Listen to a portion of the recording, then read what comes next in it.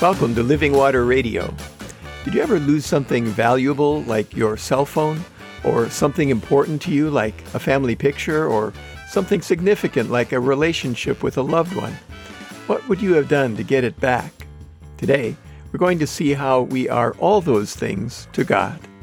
My name is Pastor David Berkedal. My wife, Reverend Sally Welch, is co-producing this podcast. Sally is an ordained minister focusing on ecumenical and interfaith ministry. I served Lutheran Christian congregations in Compton, California, and in San Dimas, California, for over 40 years. Today, I'm serving part-time in Monterey Park, California, maintaining our yard as my gym, and I'm active as a volunteer in the leadership of the more than 100 Evangelical Lutheran Church in America congregations in our area. We are retired clergy and have over 80 years of ordained ministry experience between us. Check out our first Living Water Radio podcast, number 0, Welcome and Introduction, for more information about us and this podcast. We'll be remembering some things that we lost this coming Sunday on the 21st anniversary of the attack on the Twin Towers of the World Trade Center in New York on September 11th, 2001. We lost thousands of people, our sense of our internal national security, the personal cost of 3 wars in the Middle East, the way we raised our children, and many more. All those things are being restored, but it will take something else for us to be found. We get a glimpse of that in today's main reading in Luke chapter 15, verses 1 through 10. Jesus is walking through the villages and open country north of Jerusalem. He will soon make his triumphal entry into Jerusalem before he will be arrested, tried, and give his life for the sake of the world, and then take it back again. Crowds numbering in the thousands are coming out to hear him, and the religious authorities are upset with what he is saying and doing. They are even upset over his choice of dinner companions, and it's not hard to see that they have a point. Haven't you heard it said by someone who deeply cared about you that you are known by the company you keep? Even Paul wrote to the Corinthians in 1 Corinthians chapter 15, verse 33, "Do not be deceived. Bad company ruins good morals." But the Pharisees' criticism was based not just on concern for Jesus' reputation, or even on his character, but on what huge sections in what are called the purity laws in what we would call the Old Testament. They are laws designed to keep the people of Israel a particular people, God's people. That and how they understood and apply those laws is where they got it wrong. The story begins with Luke chapter 15, verses 1 and 2. Now all the tax collectors and sinners were coming near to listen to him, and the Pharisees and the scribes were grumbling and saying, "This fellow welcomes sinners and eats with them." The opposite of pure would be sinners. Why would any respectable person eat a meal with them? The Pharisees wondered. Jesus saw sinners differently. Jesus saw them in a situation like the singer Janis Joplin described with the words, "Freedom's just another word for nothing left to lose."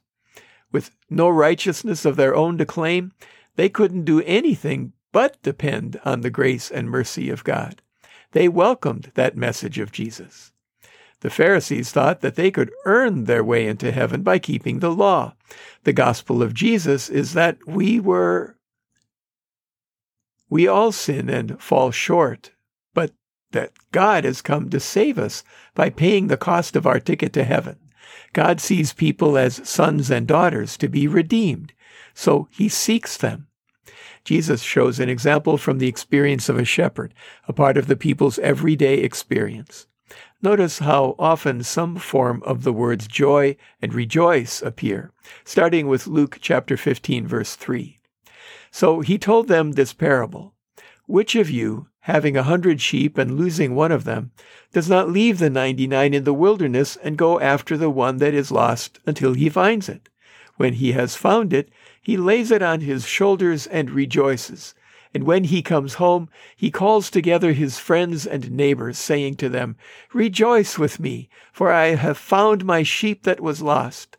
Just so, I tell you, there will be more joy in heaven over one sinner who repents than over 99 righteous persons who need no repentance. Notice that the shepherd picks up the sheep and carries it home. There is no action on the part of the sheep. Shortly before my mother died, she sent all her children a copy of a poem that was new at that time, but soon would be found on the walls of thousands of Christian homes. It was about a woman who had died and was walking along the shoreline with Jesus. She saw her whole life played out on the horizon as they walked. The farther they walked, the more of her life she saw until it ended. Then she turned back and looked at the distance they had traveled.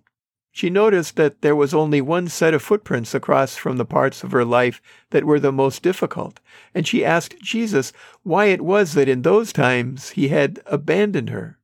Jesus replied, "Daughter, those were the times when I carried you." Many years later, I saw an updated version in a cartoon that had one panel with Jesus speaking to a tearful figure saying, "My child, I never left you. Those places with one set of footprints, it was then that I carried you." Followed by another panel with Jesus saying, "That long groove over there is where I dragged you for a while." We who are estranged and lost from God cannot find our way back. We are sinners, and sin separates us from God. We need a Savior. God takes the initiative. God comes to seek and to save us. To repent means to turn around, to turn away from the direction that is killing us and toward life in Jesus Christ. We cannot do that when we are still separated from God by our sin. But God is not indifferent to our condition. Jesus seeks the lost, and all the hosts of heaven are filled with joy when we repent.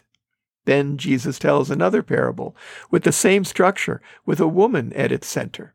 Notice again how often some form of the words joy and rejoice appear, starting with Luke chapter 15, verse 8. Or what woman having 10 silver coins, if she loses one of them, does not light a lamp, sweep the house, and search carefully until she finds it? When she has found it, she calls together her friends and neighbors, saying, "Rejoice with me, for I have found the coin that I had lost." Just so, I tell you, there is joy in the presence of the angels of God over one sinner who repents.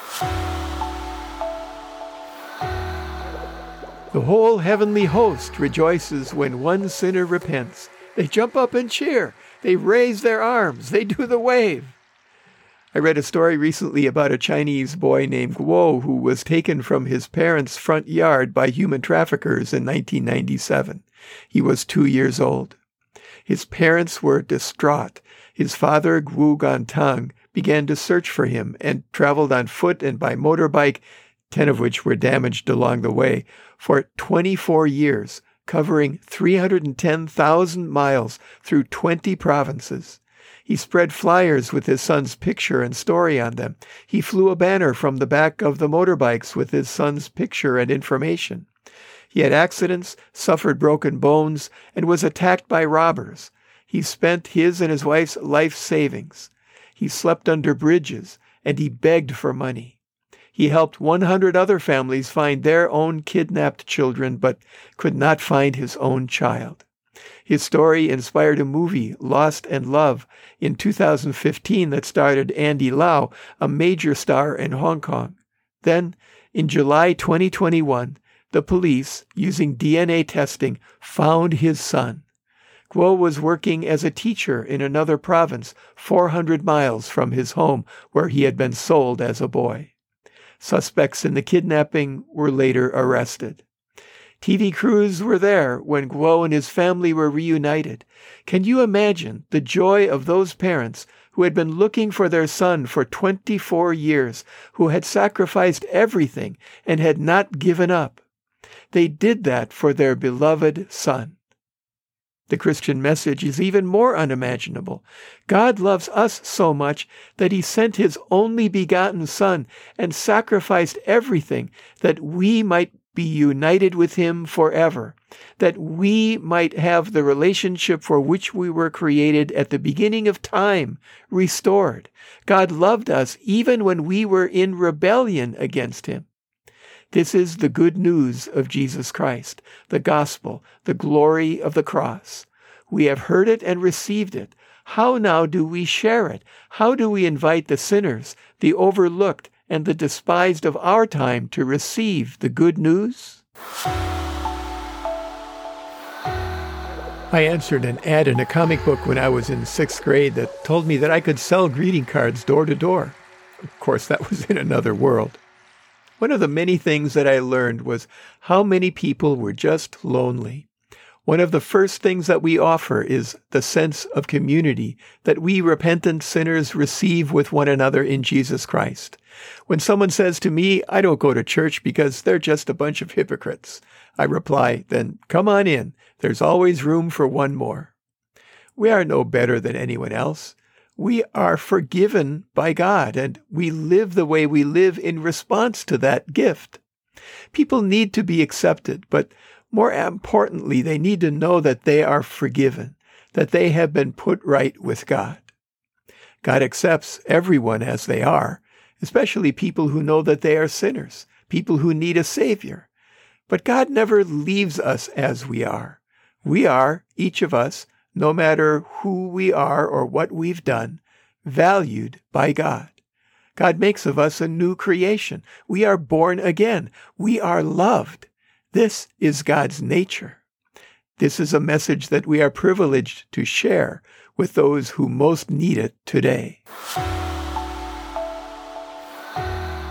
One of my favorite examples of this comes at the end of a 2007 article about the early 20th century evangelist Aimee Semple McPherson in the New York Magazine by John Updike. Sister Aimee, as she was known, was a pioneering and popular figure in the United States.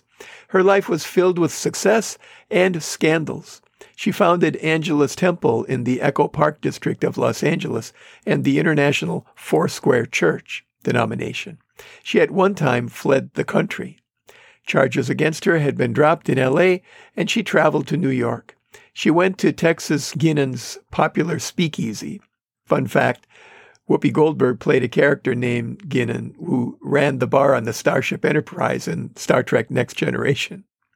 Sister Aimee entered the club in a yellow suit and furs. A reporter called for her to speak.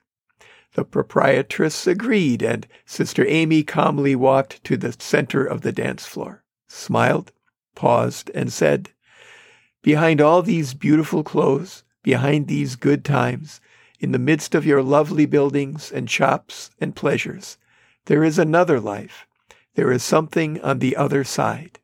What shall it profit a man if he gain the whole world and lose his own soul? With all your getting and playing and good times, do not forget you have a Lord. Take him into your hearts." Texas Guinan walked over to Sister Aimee to the applause of the crowd, put her arm around her, and stood there to the ongoing ovation of the club-goers. Who do you hang out with? Who do you know who needs life transformation? What sinner in need of forgiveness, real hope, eternal life? Hang out today with Jesus and invite someone to do the same. There's always room for one more. Today, let's remember to pray the Lord's Prayer, the one that Jesus taught us. If you don't know what that is, contact us at therevsdavidandsally@gmail.com or send us a tweet to @DavidBurkedahl and we'll send it to you. Send your prayer requests to either of the same addresses and we'll include them next time. Send your comments, questions, and concerns there as well, and we'll respond to every one. As always, we encourage you to stay hydrated, to open your heart to receive the living water from the source, God's self, the living presence of the one true living God, the God who gave himself on the cross so that all who believe and are baptized might be restored to the living relationship with God for which we were created. Remember your church. Identify one if you don't already have one. Pray about it and ask the Holy Spirit to guide you. Ask a friend about it or a family member. Google it. Contact the pastor. When you have a church, go to or tune into the worship services they have available and support your church with your time, your treasure, and your talent. Pray for and support your pastor and church leaders as they seek to do God's will for your congregation. If you are having thoughts of suicide or are struggling with mental health issues, call somebody. Contact a friend or a relative. Google a local or national hotline. Reach out. There are people around you who will walk with you through this dark time into the light. You are not alone. Wear a mask when you're outside your home. Practice social distancing. Wash or sanitize your hands regularly. Avoid crowds if you can, and be outside if you have to be in a crowd. But most importantly, get your vaccines and boosters. It's the one thing you can do to literally save lives and get us back on track. Be kind to everyone you come into contact with. Everyone you meet today struggles in some way. Be a helper and encourager. Thank you for listening to Living Water Radio. We are here for Christians and for the people of the Los Angeles metropolitan area who are looking for a sense of Christian community, a source of hope, and a way to thrive together as we move into the new normal. We hope you'll tune in next time and invite your friends to do the same. Meanwhile, Sally and I encourage you to open your hearts to receive living water, the presence of the Holy Spirit, and stay hydrated.